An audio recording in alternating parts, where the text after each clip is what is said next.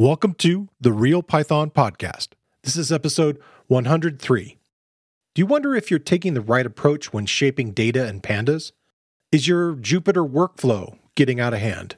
This week on the show, Matt Harrison talks about his new book, Effective Pandas, Patterns for Data Manipulation. Matt discusses working as a corporate consultant and migrating Excel users toward Python. We explore several NumPy-isms that beginners get stuck on. And Matt shares advice about chaining operations in Pandas, which some developers find controversial.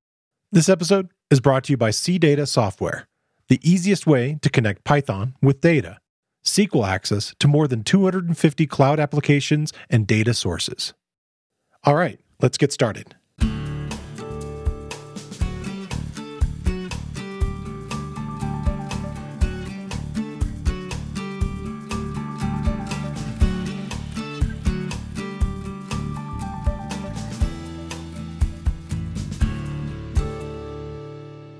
The Real Python Podcast is a weekly conversation about using Python in the real world.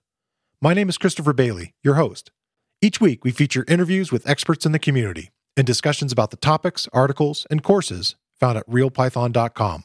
After the podcast, join us and learn real-world Python skills with a community of experts at realpython.com. Hey, Matt, welcome to the show. Hey, thanks for having me on. Excited to be here. I wanted to talk a little bit about what you do as a consultant. I find it kind of interesting that you focus not only just on Python, but on Pandas specifically. Yeah, for the last, 8 years or so, there has been enough inflow of interest to me that I've done a bit of consulting around Python, but also a data science subject, so predictive modeling, reporting, that sort of thing. I would say that most of my bread and butter these days is corporate training. So going into large companies and selling them snake oil, making them proficient in Python. But also, I think one of the reasons Python is so popular today is not just for developers, but also from, I would say, as a broad generalization, the scientific community and people who are using Python as a tool, who aren't necessarily programmers or trained as programmers or don't necessarily want to be programmers. But there's, 350,000 plus libraries that you can use with Python, right? Yeah. And a lot of those match up with what people want to do. And so a lot of these people are, I'm going to use Python instead of Excel or some other tool because it will make my life a lot easier. Yeah, I definitely want to talk about that because I feel and have seen that myself. I have a background of kind of working with small businesses and the tools that they were using and thinking about ways to kind of move them maybe into, could they create their own programs? Could they potentially automate things and move maybe beyond Excel? Mm-hmm. I have a friend he does environmental science. So they did a lot of field work. His girlfriend works in Hawaii with like the Department of Health.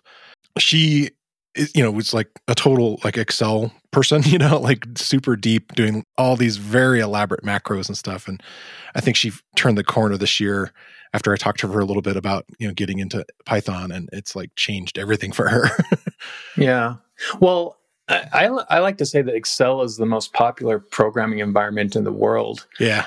and for better, for worse, it has an awesome out-of-the-box experience, right? Where you can take a third grader and you can sit them down in Excel and they can, in 5 minutes, do some pretty cool things. And I think it's just sort of gone on from there. And so, but when you are programming, there are some sort of tricks of the trade, I guess, or hard-learned rules that can make your experience better. And I think a lot of people who come to leverage Excel or power users from Excel can do really cool things, but it tends to be more on like the write once, it's easy to write, but when you come back or you try and collaborate or share with others, that's where the difficulty starts. And I think leveraging some tricks of actual programming, software engineering best practices can help with that. The idea that a lot of those people are going to start with a scratch their own itch, kind of like, I'm going to automate this simple process and say, or maybe even more elaborate process, and combine things and do things that they normally would run in Excel reports that they needed to generate, but those would end up being like singular scripts. And then the trouble becomes like, okay, well, how do I communicate these techniques to others, and how do I like systematize it? Or those are the kinds of things you're talking about? Yeah, or I wouldn't even say scripts. I would say Jupyter notebooks. Okay. Right. And so this is just like some notebook hanging around on someone's desk. And it's like, yeah, it works for me, right? Or it worked yesterday or a month ago. But how do we make it work, and how do we move from, I guess, similar to like Excel makes it really easy to do things, and Jupyter makes it really easy to do some things. But if you put some guardrails in that, it can make it easier to collaborate and share with others. Okay. There are definitely specific issues that are kind of fraught in the Jupyter landscape, in the sense that the state of the notebook or the state of the operations that you're running can be run in whatever order you want. And so it can kind of leave it in kind of a weird kind of thing. I remember that David was on one time, we were talking about a survey, and they had gone through all these Jupyter notebooks, and the majority of them wouldn't, run from beginning to end, right? Yeah. And so I'm guessing that's kind of the similar thing you're talking about. Yeah, exactly. Yeah, it makes it easy to do stuff, but I found a lot of people, it's like at the end of the day, I save my notebook with the date, and then I sort of cross my fingers that when I come back to it, I search for the latest date and make sure that hopefully I can run it, or I can like look at the numbers on the side and sort of piece together what order the cells were run in to recreate my state. Like you should record a video of you running it or something. Yeah. Some odd things like that. Okay, cool. I wanted to talk to you mostly about your book. And so maybe we could talk about that. Yeah. Who's the book for? My book is Effective Pandas, with a subtitle, Patterns for Data Manipulation. And who the book is for, I say broadly, it's for anyone who wants to improve their Pandas code.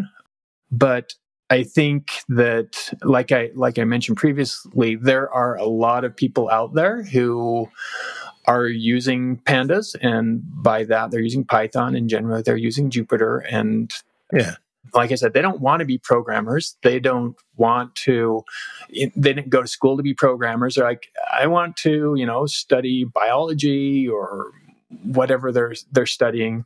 And so the book, I guess, is I would say probably one of the only books that covertly teaches some software engineering best practices to these people under the guise of learning Pandas and writing better code that way. That's cool. Like you have that background though, right? You have a computer science background. Yeah. I have a computer science degree. I worked, my first job out of college, started using Python. It was a search company, so doing some natural language processing. Okay. And I sort of got the bug from there. And that was like 20 years ago, and really haven't looked back. Python's sort of been my tool of choice since then. And sort of along the way, I was doing some business intelligence and had actually written like an OLAP engine for backend for reporting with Python. And around that, later after I did that, Pandas came out, and I was like, there's some interesting things about this, and there are some things that I like a lot better about this, and sort of jumped ship and have been, I guess, somewhat leveraging Pandas to do work and consulting and whatnot since then. It's not your first Pandas book either, right? It's not my first Pandas book. So I wrote a Pandas book called Learning the Pandas Library, I think about 5 or 6 years ago. Later was approached to do the second edition of the Pandas cookbook. And so I did that. And all along the while, I've been doing a lot of training on Pandas and leveraging it for consulting engagements. And along the way, had, I would say, started to get some strong opinions about how you should use Pandas and what Pandas code should look like. Yeah. And so originally, Effective Pandas was like version 2 of my original book, Learning the Pandas Library. But as I got into it, as often happens with these things, it was basically just a rewrite. So tear everything down and build it back up. Like percentage-wise, there's probably not a whole lot from the original. Yeah, there's like, introduction to what a data frame in series looks like, and that's kind of it. Everything else is like completely new content. Formed out of a lot of the hard-fought stuff in the battlegrounds of corporate training and so forth. Yeah, cool. Yeah. I really like your use of data in the examples in the book. This is a problem I kind of had with a lot of the even official documentation for Pandas and a lot of other sort of data science kind of stuff. They use these really kind of weird fictitious examples that are literally just like A, B, C, and 1, 2, 3, random, a bunch of random numbers. Yeah, and it's just I just glaze over. I'm like, this doesn't mean anything. I mean, even the kind of fun stuff that you do with like, Beatles names and stuff like that. Like, I'm like, okay, I can kind of see like some kind of connections. And I tried to do that in my own training. What are some of the other reasons that you do that? Yeah, I think you sort of hit the nail on the head. It's like when you have random data, and especially as you're doing some of the more complicated operations, when you start transforming the data, pivoting it, slicing and dicing it, and you have random data that doesn't really make sense or it doesn't have any meaning to you, from my point of view, you're basically like wasting brain power trying to keep track in your brain about what is even going on, right? Right. Some kind of anchor. Yeah. So a lot of these things are already sort of confusing as is, like pivoting and unstacking are really, I find that they're really hard to get. And so if you just throw in random data that doesn't make sense, it's like, what's the point of that? And so it is a challenge to get data. I mean, it's interesting because, in my training, sometimes people are like, I don't like your data sets that you use during the course. And I'm like, yeah, I'm sorry. I mean, I try and use real data, but sometimes the data is more meaningful or applicable to some people than others. Right. But one thing I do try and do, like for some of my clients, what I've done is if I do a Pandas course, I'll actually teach it with their data, which is kind of cool. They can provide you like a subset of stuff. Yeah, sometimes I'll like sign an NDA or whatnot. It's like this is the data that we're going to learn Pandas with, and then I found that those classes have probably been the best ones because already the people in there are subject matter experts. That's their data. And then it's just like, oh, yeah, look at this. Oh, with 2 lines of code, I can do this. This used to take, we were writing this and it took us 50 lines of code in Power BI the other day or something, right? And and we can just do this. And so if you can, I think having real data is super useful. But probably even more useful is having data that someone's a subject matter expert in, which is hard in a book, but in training is a little bit more easy to do. Yeah, definitely. I think of examples where I've done sort of group training before, and I can kind of feel what you're saying already, the light bulbs kind of like going off in people's heads and going, okay, I get it. But also then it's going to spark questions that are so much more meaningful for them. Oh yeah. I mean, not only questions, but like insights into their data. It's like, oh wow, like this training completely paid for itself just with this one insight right here, right? We now understand how servers are utilized or whatever, and we can take action on that. Is it a hard sell to the person that you're saying, hey, this would be great if I could do this, and these are the reasons why, to use some of your own data? I mean, again, you can agree for the NDA and so forth. It just depends, right? Different companies have different business policies, and some companies are very tight-lipped and nothing goes outside certain areas, and other companies are like very, I guess, more loose.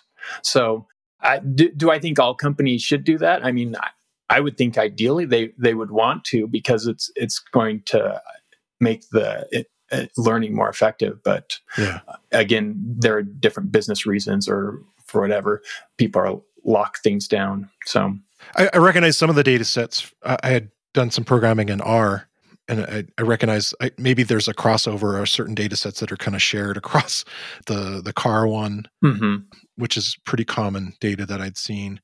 Yeah, we got the car data set, which is nice, right? Like that sort of makes sense to everyone at sort of an intuitive level. Right. I've got like some presidential data, which makes sense to some degree. And then like in some of the time series stuff, it's a little bit more, I guess, catered towards me. I was actually planning on doing like a paddleboarding trip down a river that, so I live in Utah, and Utah is like the second driest state. But I wanted to do a paddleboarding trip, and there's this river that supposedly, if you want to float it or whatever, you can only float it like 2 weeks of the year. Huh. And so part of the data in the time series part of the book is based on that, because I wanted to make a predictive model that I could start forecasting a month or so ahead when I could getting go your gear on this ready. trip. Yeah. Planning out. That's cool. Yeah. I've played around with paddleboarding. Had the pleasure of living in Hawaii for a little while. Oh, nice. And the biggest trick that I had was my dog loves to swim, and she would love to get on the paddleboard, but then just as easily be distracted and jump off it. And there's nothing you can do with that kind of lateral movement except for fall. Anytime I have a little daughter, and trying to like do the dual paddleboard or whatever, 2 people on the same one I don't have the balance for that. Yeah. It's pretty rough.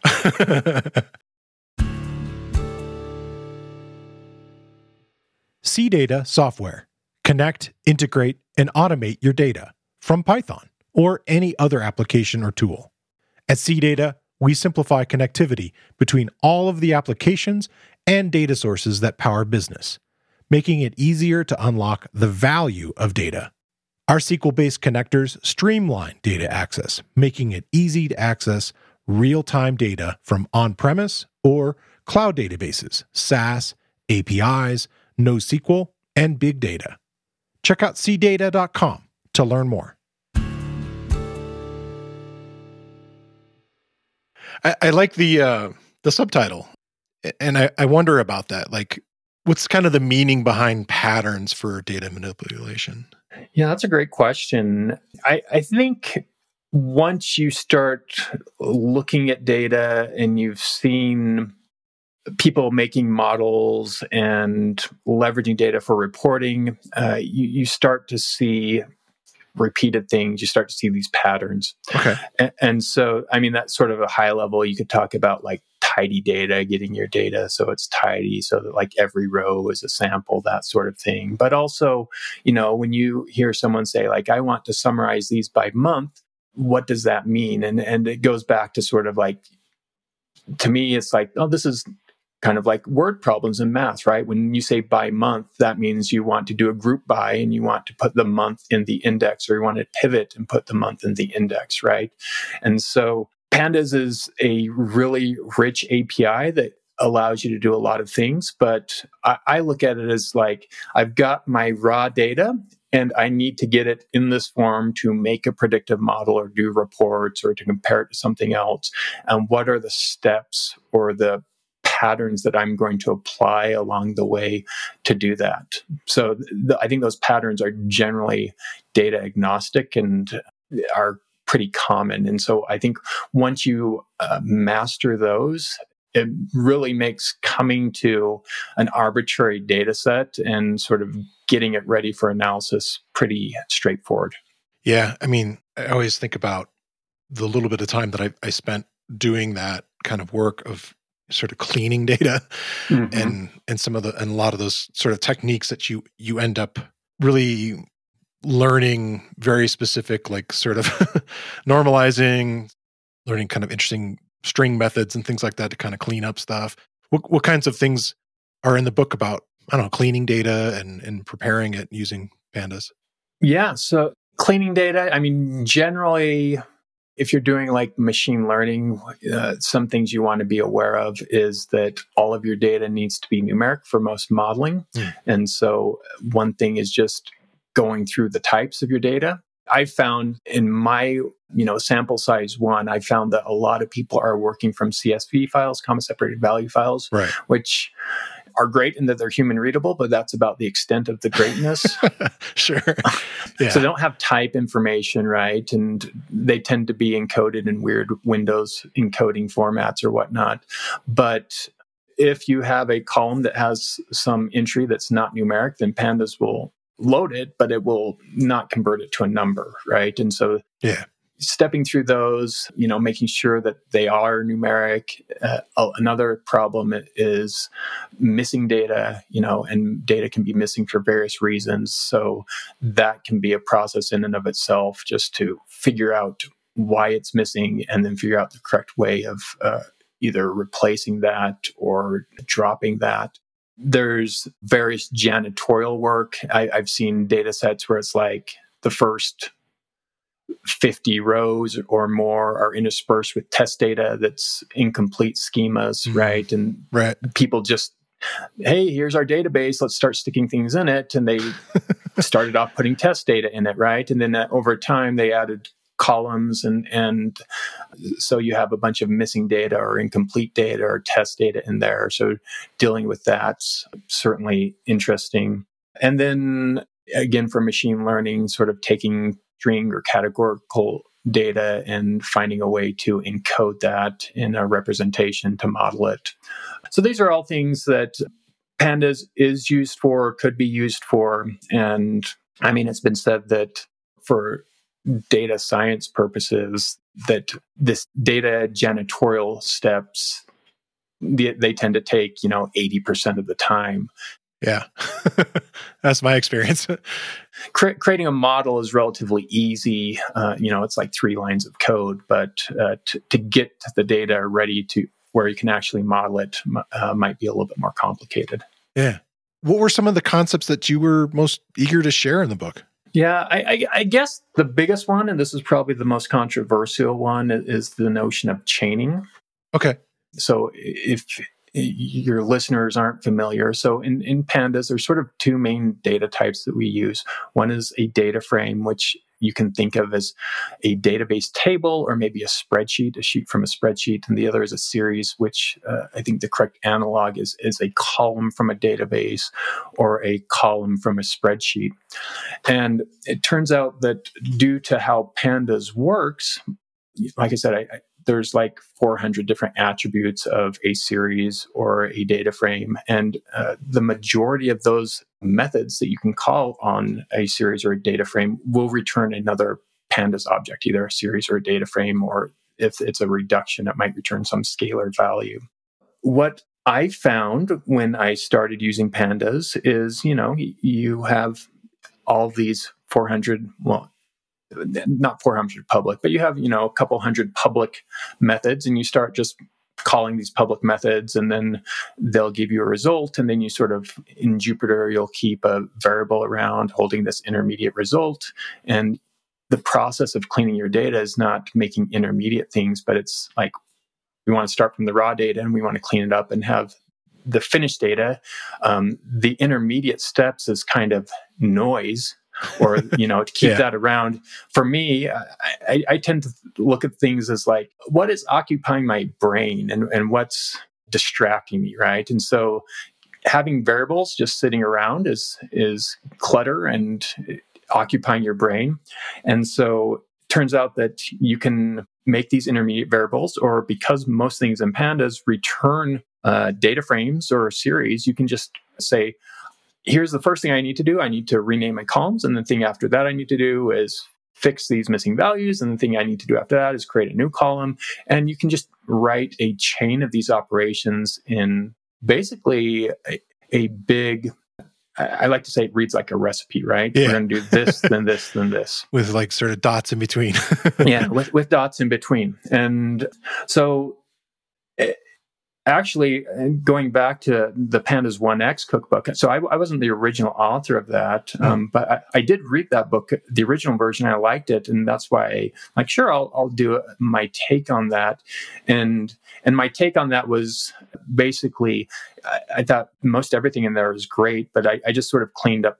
I would say cleaned up the code. I wrote a few extra chapters, had put some other chapters that weren't in there, but tried to rewrite it in this chaining style.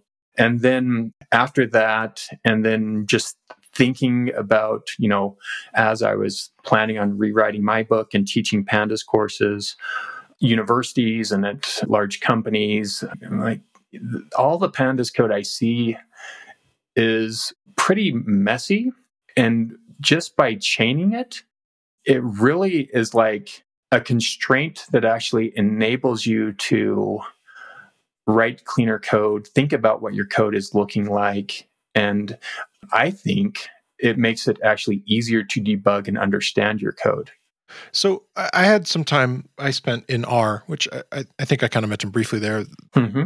They have a pipe operator, and in that whole tidy universe kind of thing, there's ways to do exactly what you're talking about, this sort of chaining thing. Uh-huh. And for me, I feel exactly like you do, that somebody could say a problem to me and I could almost sort of like visualize right in my head exactly the chain of like, this is going to pipe into this, and this is going to pipe into this. And it would be like, and you can write it in a really kind of pretty way too. And the same with what you're doing here, if you format it properly, that they'll just sort of be, the next step is, one line down, and it's sort of chaining off of that.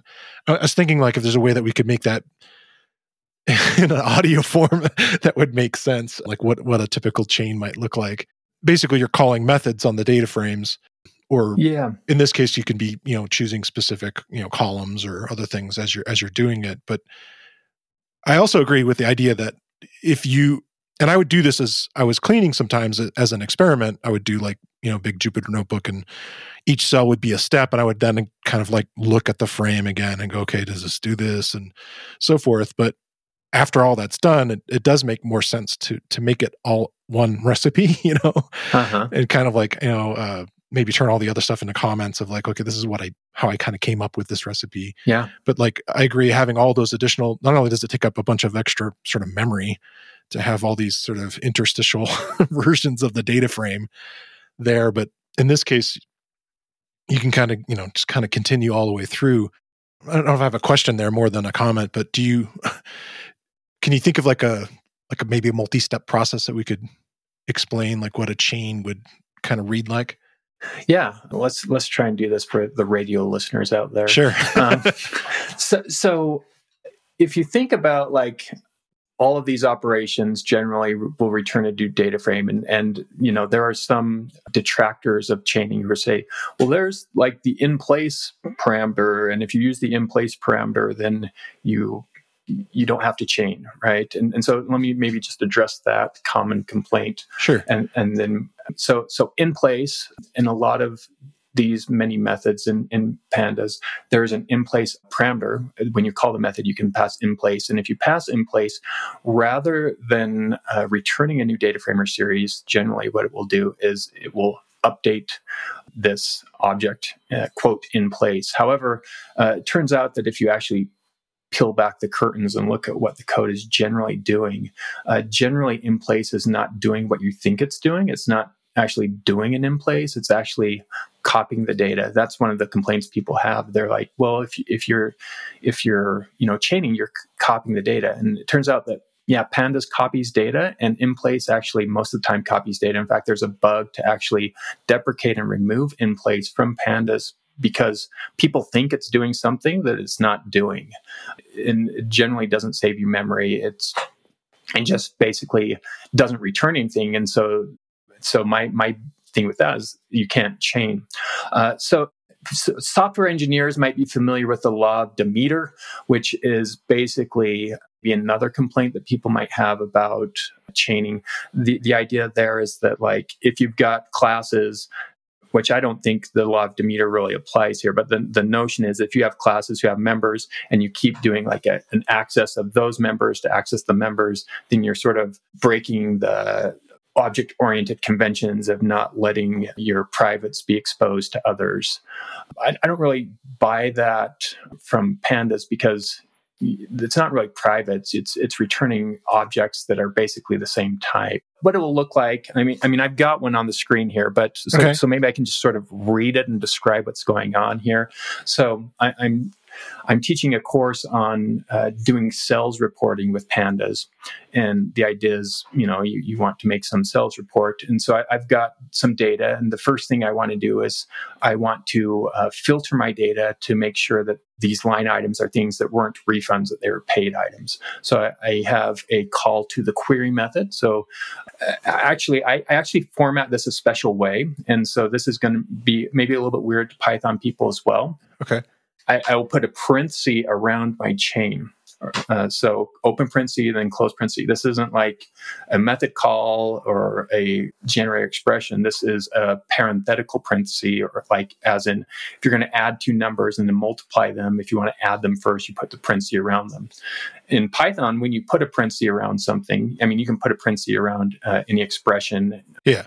It generally won't have an impact. But what it allows us to do is it allows us to span multiple lines, ignoring white space rules. Get a nice visual grouping of everything.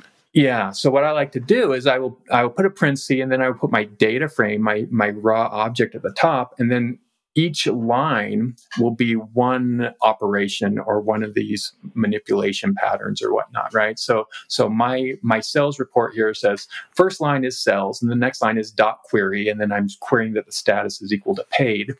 And then the line after that is I'm going to do a grouping because I want to group by date. And I actually want to group by date and category to get the summaries for those. So the next line is group by, and it's start period group by. And then after that, Pandas, when you do a group by, it actually doesn't give you a data frame. It gives you back this lazy group by object. But if you aggregate to complete the pivoting or the aggregation, then it will give you back an object. So my next line after that is to say aggregate, and I'm going to make a new column called total sales. It's going to sum up the sales columns. And I'm going to have another column called total items. It's going to count the sales items that were sold. That's actually two lines, one for each of those columns that it creates. And then the line after that is an unstack operation, which is going to, because I've grouped this by date and by category, I have what's called a hierarchical index. And so I'm going to unstack, I'm going to pull out the category and make it into a column. Okay.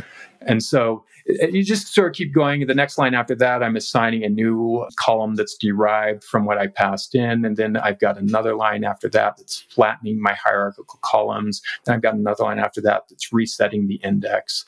And so I've sort of built this up. You can read it as, these are the steps that you're going to do. But again, as was mentioned, you really, as you said, you don't want those interstitial results, right? That's right. Just noise. It's getting in your way. And what I've also found, Christopher, is that a lot of people, when they're sort of processing these, they weren't generally go in a linear manner. Yeah. Like start at one cell and make the cells below them. They'll oftentimes make a cell above or somewhere else. Oh, stuff we were talking about, right? Yeah, which makes that complicated. So when you have this chain and you just sort of build it up, right? You do line by line, you run it, and then you add a new line, and then you run it. You're sort of debugging it as you go.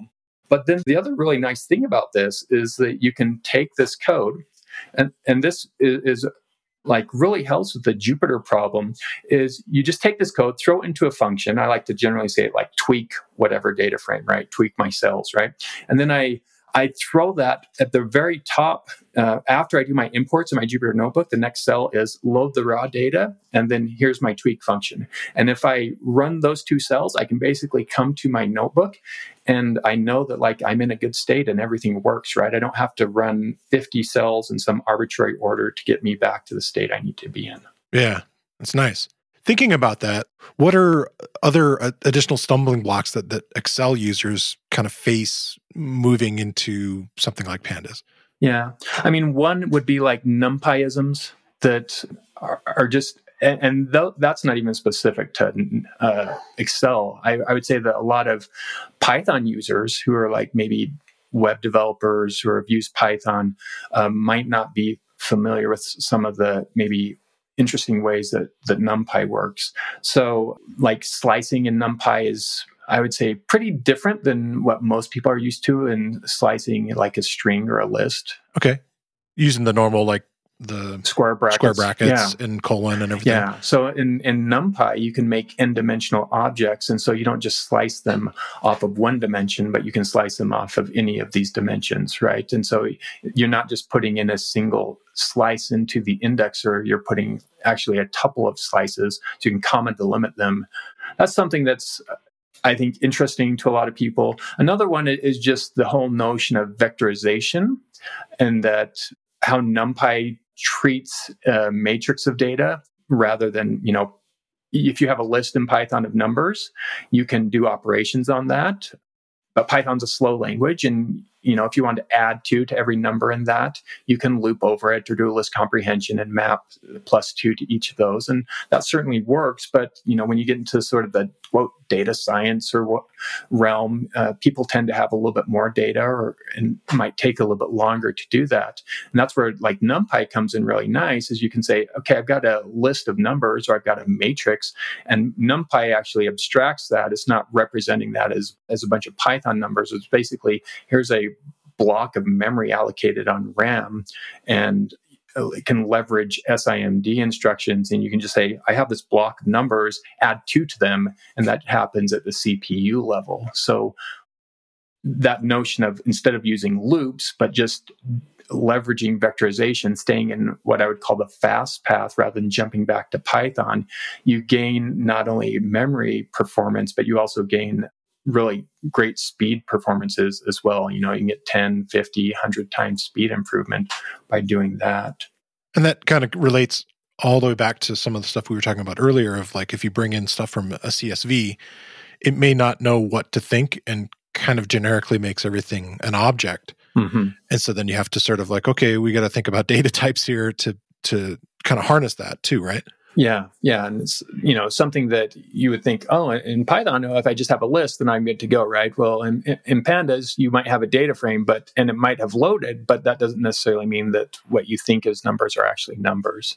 So, some other things that for, I guess, maybe Excel people or whatnot, that might be a little bit of a challenge or interesting is that the whole notion of functional programming, again, if you are adopting this chaining style, you end up using a lot of functional programming in that you're passing around functions into other methods. And the reason for that is, when you're working on a chain, you have the intermediate state. And so oftentimes you want to do some operation based on the intermediate state, not on the original data. You've pivoted it, you've added rows or columns.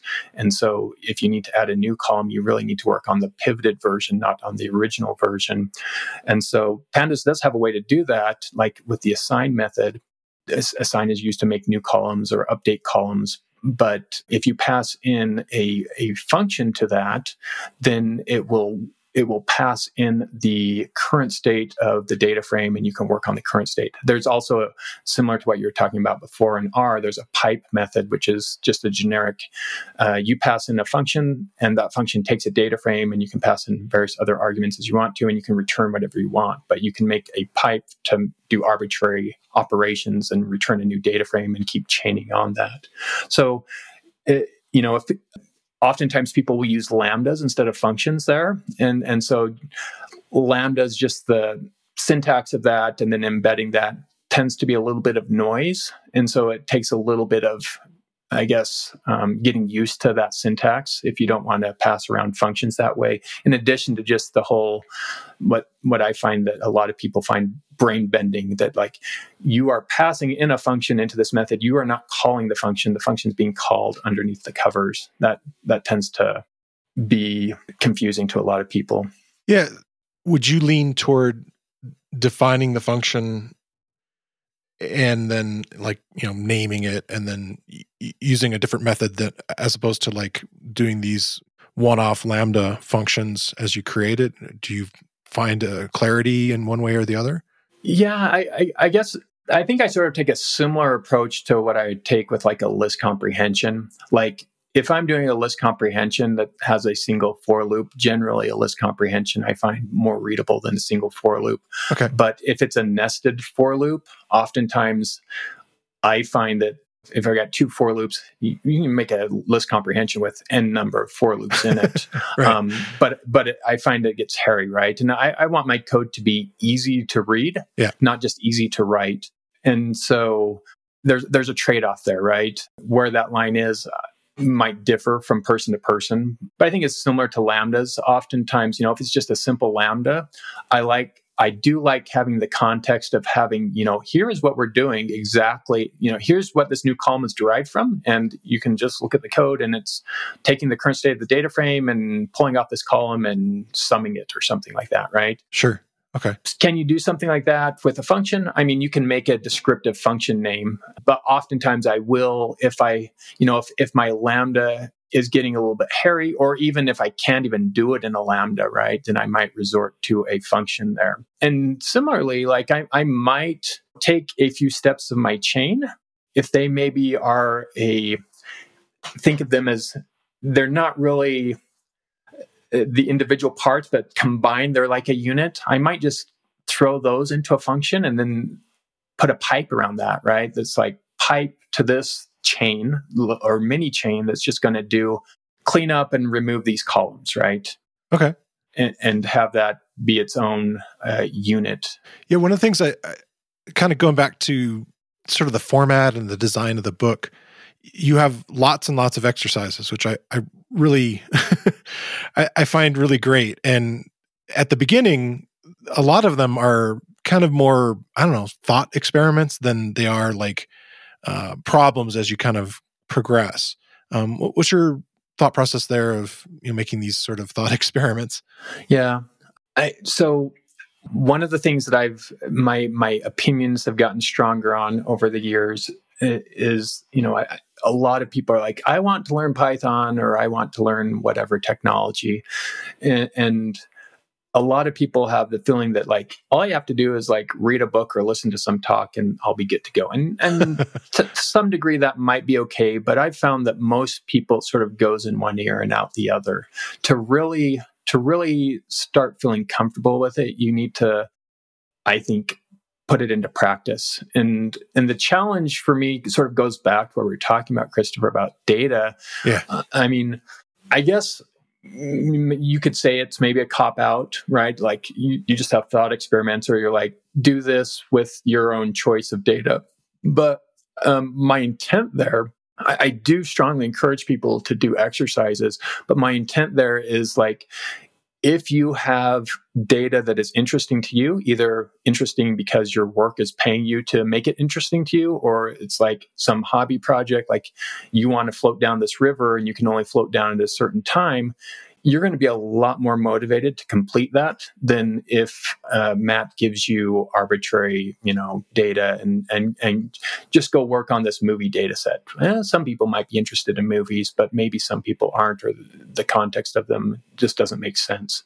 So yeah, there's sort of a give and take, and it goes back to my experience teaching and with my clients who have like I said, I think the most successful courses I've had have been with clients who have brought in their own data, and you just see the light bulbs go off when they start. Oh, okay, yeah, it makes a lot more sense. Yeah, I always think of any kind of thing that if you're going to be motivated to learn piano, guitar, like an instrument or something like that, you have to take it and do stuff at home and keep playing around with it. And yeah. I'm sure there's lots of people that have collected untold numbers of books or tutorials or what have you. And the problem is, you got to apply it. You got to, play with it for any of it to really sink in. Yeah. And your piano example is spot on. I have kids who play music instruments and, getting them to practice from the book is like pulling teeth, but it's like, oh, I'm going to go play whatever Daft Punk or whatever, right, and just like sort of jam out to that and like do that for a half hour, right? And it's like, yeah, that's awesome, right? Because it's something that's applicable to them. And yeah, I think any excuse you can do to apply it is. And the science tells us that it's going to fit into your brain a lot better, right? You're going to start making connections. You already have connections in your brain to your data, and that is now going to be related to this new technology. So you're going to learn a lot better. I want to shine a spotlight on another Real Python video course. Continuing the theme of the episode, it's about working in Pandas, and it's titled Sorting Data in Python with Pandas. The course is based on a Real Python article by Spencer Guy. And in the lessons, Darren Jones takes you through sorting a data frame by the values of one or more columns, using parameters to change the sort order, sorting a data frame by its index and exploring advanced index sorting concepts, working with missing data while sorting values, sorting the columns of your data frame, and working with the axis, and choosing how you want to modify your data frames with the different sort methods. Learning these Pandas sort methods is a great way to start practicing basic data analysis in Python. Like most of the video courses on Real Python, the course is broken into easily consumable sections. You get code examples for the techniques shown, and all courses have a transcript including closed captions. Check out the video course. You can find a link in the show notes, or you can find it using the search tool on realpython.com. One of the other things that you were able to implement in the book is color. And I actually almost was like shocked when I opened the book. I was like, wow, that's really cool. Like I'm not used to seeing that in so many of the technical books that I look at. What do you find as an advantage of providing that in your book? Yeah, I mean that was one of the things I wanted to do. Yeah, it's interesting because this is a self-published book, but my Pandas 1X cookbook isn't self-published, and I have another book, Machine Learning Pocket Reference, that wasn't self-published. But like O'Reilly would send me a bunch of like the translations of the Pocket Reference, and I would get these translations from like Polish or whatever, and they're in color, and I'm like, what? why do they get color, right? Yeah. And so I knew it was possible, and sadly, it does make the book more expensive. It's a lot more expensive to make a color book than a non-color book. But for a lot of these concepts, like the pivoting and stacking and melting data and windows over your data, I think having color there it gives you a little bit more than a black and white. And these concepts, I think, can be so brain-bending that just that little hint, I think, can be useful. And the feedback on the color is, some people are upset because it costs more, but generally the people are right. are pretty happy. They're like, oh, this is awesome. This makes it a lot more clear. Yeah, I mean, you do a lot of data visualizations kind of later in the book. And then I really like the chapter about styling data frames, because I think that's another one of those things where even people that use Excel go out of their way to make it presentable and maybe not generic always. And, especially along with owning your own data, owning the style of it and making it look attractive to people, or at least show the things that you want to show. Yeah. What were reasons that you wanted to include that? Yeah, color can be used. I mean, again, this goes back to when I was doing business intelligence reporting. Our client was like, we want this big table with 60,000 rows and 500 columns. And we're like, you really don't want that? They're like, no, we really do want this. And it's like, well, humans are optimized for that, right? And to look at like large amounts of data in tables. Like we didn't evolve to do that, but we are optimized to like look at good visualizations, and we can leverage color to make visualizations stand out. And so, I do have some examples, like common technique a lot of visualization experts will use is when they're doing a line plot, and you've got like 30 lines that you're plotting. Well, it gets kind of messy if they're all a unique color. How do you handle that? And so a common technique is to like say, well, maybe you want to draw attention to one of the lines, so you grayscale out the other ones, and then you just make the one saturated color, right? Yeah. So you can do things like that in color. Could you do that in a black and white version? Yeah, you could, but the effect isn't as strong. There are other examples that I see as well. Like I see color misused all the time. A common one is like, so if you want to do a correlation matrix in Pandas, it's really easy. You just take your data frame and say .core, and it's going to take all of your columns and it's going to cross-correlate them with themselves. So you'll get, does column A correlate with column B with a Pearson correlation coefficient from -1 to 1? And that can be super nice for analyzing the relationships with your data. And a common, like, I would say faux pas visualization that I see is people do that all the time, and then they'll throw on like a color map, but they won't Pandas has a way of when you apply a background gradient using this style mechanism, you can say I want to use a color map, and you can use like a diverging color map, which is the appropriate choice. So a diverging color map would go from like maybe red to white and then blue or green. So the middle is white. And if you apply that correctly to a correlation matrix, what you'll see is like things that don't correlate will tend to be white, but things that correlate positively will tend to be blue, and things that correlate negatively will tend to be red. But a lot of people will just like throw on any arbitrary color map on that because they think it looks cool. And you're looking through this and it's like, am I looking at the pinks, the greens, or the yellows? What's important? Or even people will take a diverging color map, but they'll forget that most things in nature don't have a -1 correlation.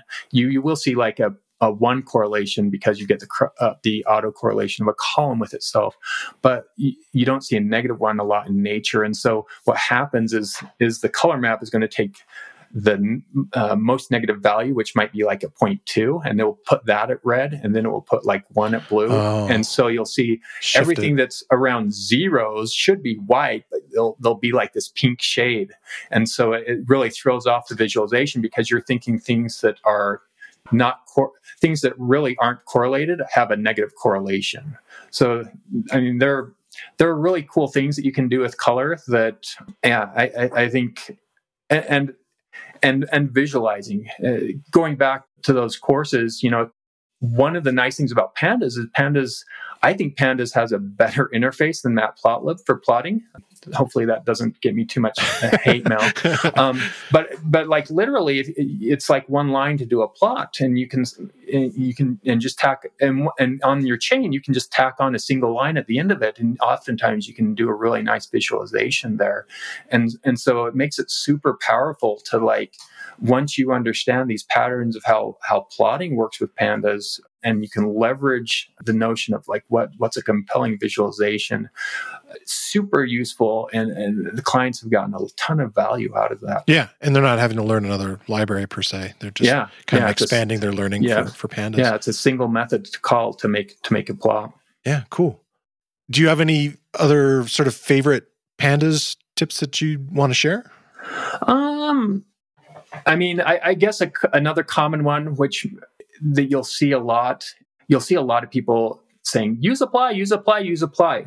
And so for those who aren't familiar, apply is basically a backdoor in Pandas to let us go down the slow path. Remember, the slow path is Python code, and it can be useful, right? So if you've got a column of data and you want to apply an arbitrary Python function to each member of that, you can say apply, and what Pandas is going to do is going to pull out the data, convert it to a Python object if it's not a Python object, and then call the Python function, and then take the item back and then stick it back into the memory location, which is a lot of overhead, right? You're going down that slow path. Right. So generally, you don't want to use apply unless I would say a caveat to that is if you're doing string manipulation. Strings by sort of default, how Pandas represents them is sort of the slow path. There isn't really vectorized string operations anyway, so I'm sort of okay with that with strings. But generally, if you're using apply with numeric data, you're going to get a huge boost if you find a way to do it without apply, and oftentimes there is a way to do it without apply. What's some other? I would say this. Maybe this is an interesting way of answering your question, Christopher. People who follow me on Twitter will note that I don't tend to post a lot of cat pictures. I tend to post generally my images are like images of code, and oftentimes they're like recently because of the book and whatnot. I've posted a lot of Pandas code in there, which often includes these chains, and this tends to bring out. It's like there isn't any lukewarm response to this. It's either like people are like, this is awesome, or people are like, this is the worst code ever. This is not Pythonic. Someone said, I think this is the worst code ever. Someone said, I wouldn't want to work with you as a colleague. People will say things like that. Wow. Which is fine. But I would say that my challenge, and maybe I'll throw this out to your users, is if you have not tried this chaining style, my challenge would be give it a try, right? Yeah. And what I found is that if you put on sort of those restrictions that like, I'm going to write this as a recipe step by step, your code will be cleaner and it will be less lines of code. It will actually use less memory because you won't have all these intermediate objects. But so my challenge would be, find some code and rewrite it in this chain style. And then, if you want to, you can tweet me or whatever. I often ask people who are like, I don't want to work with you. I'm like, okay, seriously, not trolling. Like, rewrite this and write it in a way that's improve it for me. Yeah, improve it for me. Yeah. I'm open to being improved upon, right? And right. And generally, most people are, I guess, they're more trolling than serious, right? Because right. They're like, no, I don't want to do that. But but that would be my challenge to people is just try it out, right? I think from my point of view, it's very similar to when I teach about white space in Python. That tends to bring a similar response. You've got people who have been programming in whatever language for whatever. And I go into companies and they're like, okay, we're going to use Python, so we need to level up these people on Python. You have people who've been programming in C for 30 years or so. And they're like, oh, white space, this is so annoying, right? What? And they just, it just bothers them so much, right? But I'm like, just try it, right? And then after a day, it's like not even an issue. Yeah. And so I guess that would be my challenge. Like, just give it a try. And I'm certainly open. Like my goal, like I said, is to write good code and clean code. And so if there's a way to do it better, I'm certainly open to that. Yeah. I really like the book. I got a lot out of just kind of going through it. I'm definitely going to dive in much deeper. There's definitely a lot in there to dig into. Well, thanks. So I have these weekly questions. And the first one is, what are you excited about in the world of Python? That could be an event or a book or what have you. Yeah. I guess I am excited about PyCon, the conference this year. It's actually in my backyard. I mean, I live in Utah, so for those who are willing to brave whatever, if you're up to conferences, I'm excited. Hopefully, I'm assuming it's going to happen. So that will be exciting to sort of go to a conference after a while and have it be local. So that's what I'm stoked about. Are you doing a talk at all? I don't think I'm doing a talk, and I'm not sure I've got rejections for all of my tutorial proposals yet. So, okay. All right.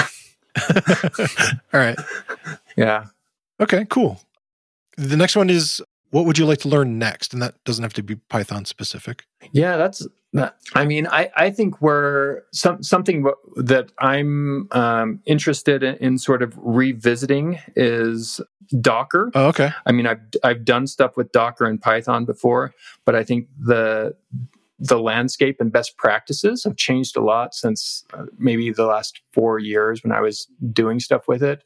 So I think it'd be interesting for me just to revisit that, because it seems that reproducible environments tends to be sort of this persistent problem. And so I might have some personal needs for doing that.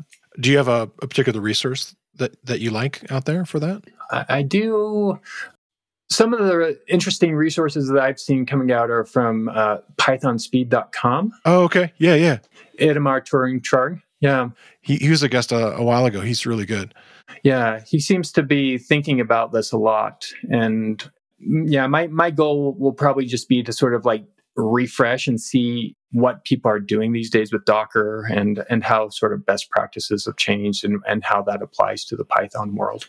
Yeah, cool. Do you have any shout outs or calls to action that you want to share? Let's offer your listeners a discount to the book. So I'll give you a link, and if they're interested in a discount to Effective Pandas, happy to give that to them. Cool. Yeah, I'll include it in the show notes. Awesome. And then if people want to connect with the stuff that you do online, what's the best way for them to do that? Yeah, I'm on Twitter, Dunder M Harrison __M Harrison __, and I'm on LinkedIn as well. So if people want to reach out and chat Python, Pandas, or training for your company, happy to discuss those. Oh, awesome. Yeah. Well, I want to thank you for coming on the show. It's been really great to talk to you, Matt. Yeah, pleasure. My pleasure. Thank you so much for having me on. Don't forget, you can get simple cloud data connectivity to SaaS, big data, and NoSQL from Pandas, SQL Alchemy, Dash, and Petal. Learn more at cdata.com. I want to thank Matt Harrison for coming on the show this week. And I want to thank you for listening to the Real Python podcast. Make sure that you click that follow button in your podcast player. And if you see a subscribe button somewhere, remember that the Real Python podcast is free. If you like the show, please leave us a review. You can find show notes with links to all the topics we spoke about inside your podcast player or at realpython.com/podcast. And while you're there, you can leave us a question or a topic idea. I've been your host, Christopher Bailey, and look forward to talking to you soon.